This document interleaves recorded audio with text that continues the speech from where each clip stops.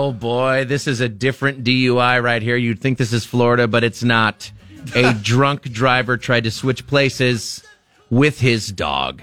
What the doggy? You've heard of drunk drivers switch places with passengers at a DUI stop, right? Like where the passenger has switched with another human, right? Right. That's happened before. Yeah. 28-year-old dude in Colorado gets pulled over, suspicion of DUI last Saturday.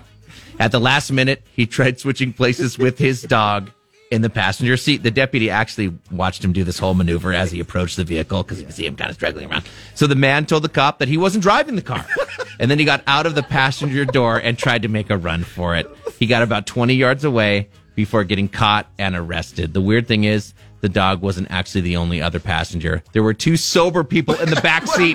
Dog. He loved this dog, didn't he? It's unclear why the man didn't try to switch with one of them, but obviously he wasn't in the sharpest state of mind. Do you think he was probably trying to say, maybe he can't prove that I was driving? I don't know what he was thinking. The dog is probably like, Would you be like, this dog is very skilled? Yeah. Oh, he does this can all the drive. time. Ask him for his ID, officer. The blinker, I feel like he could turn right with the blinker.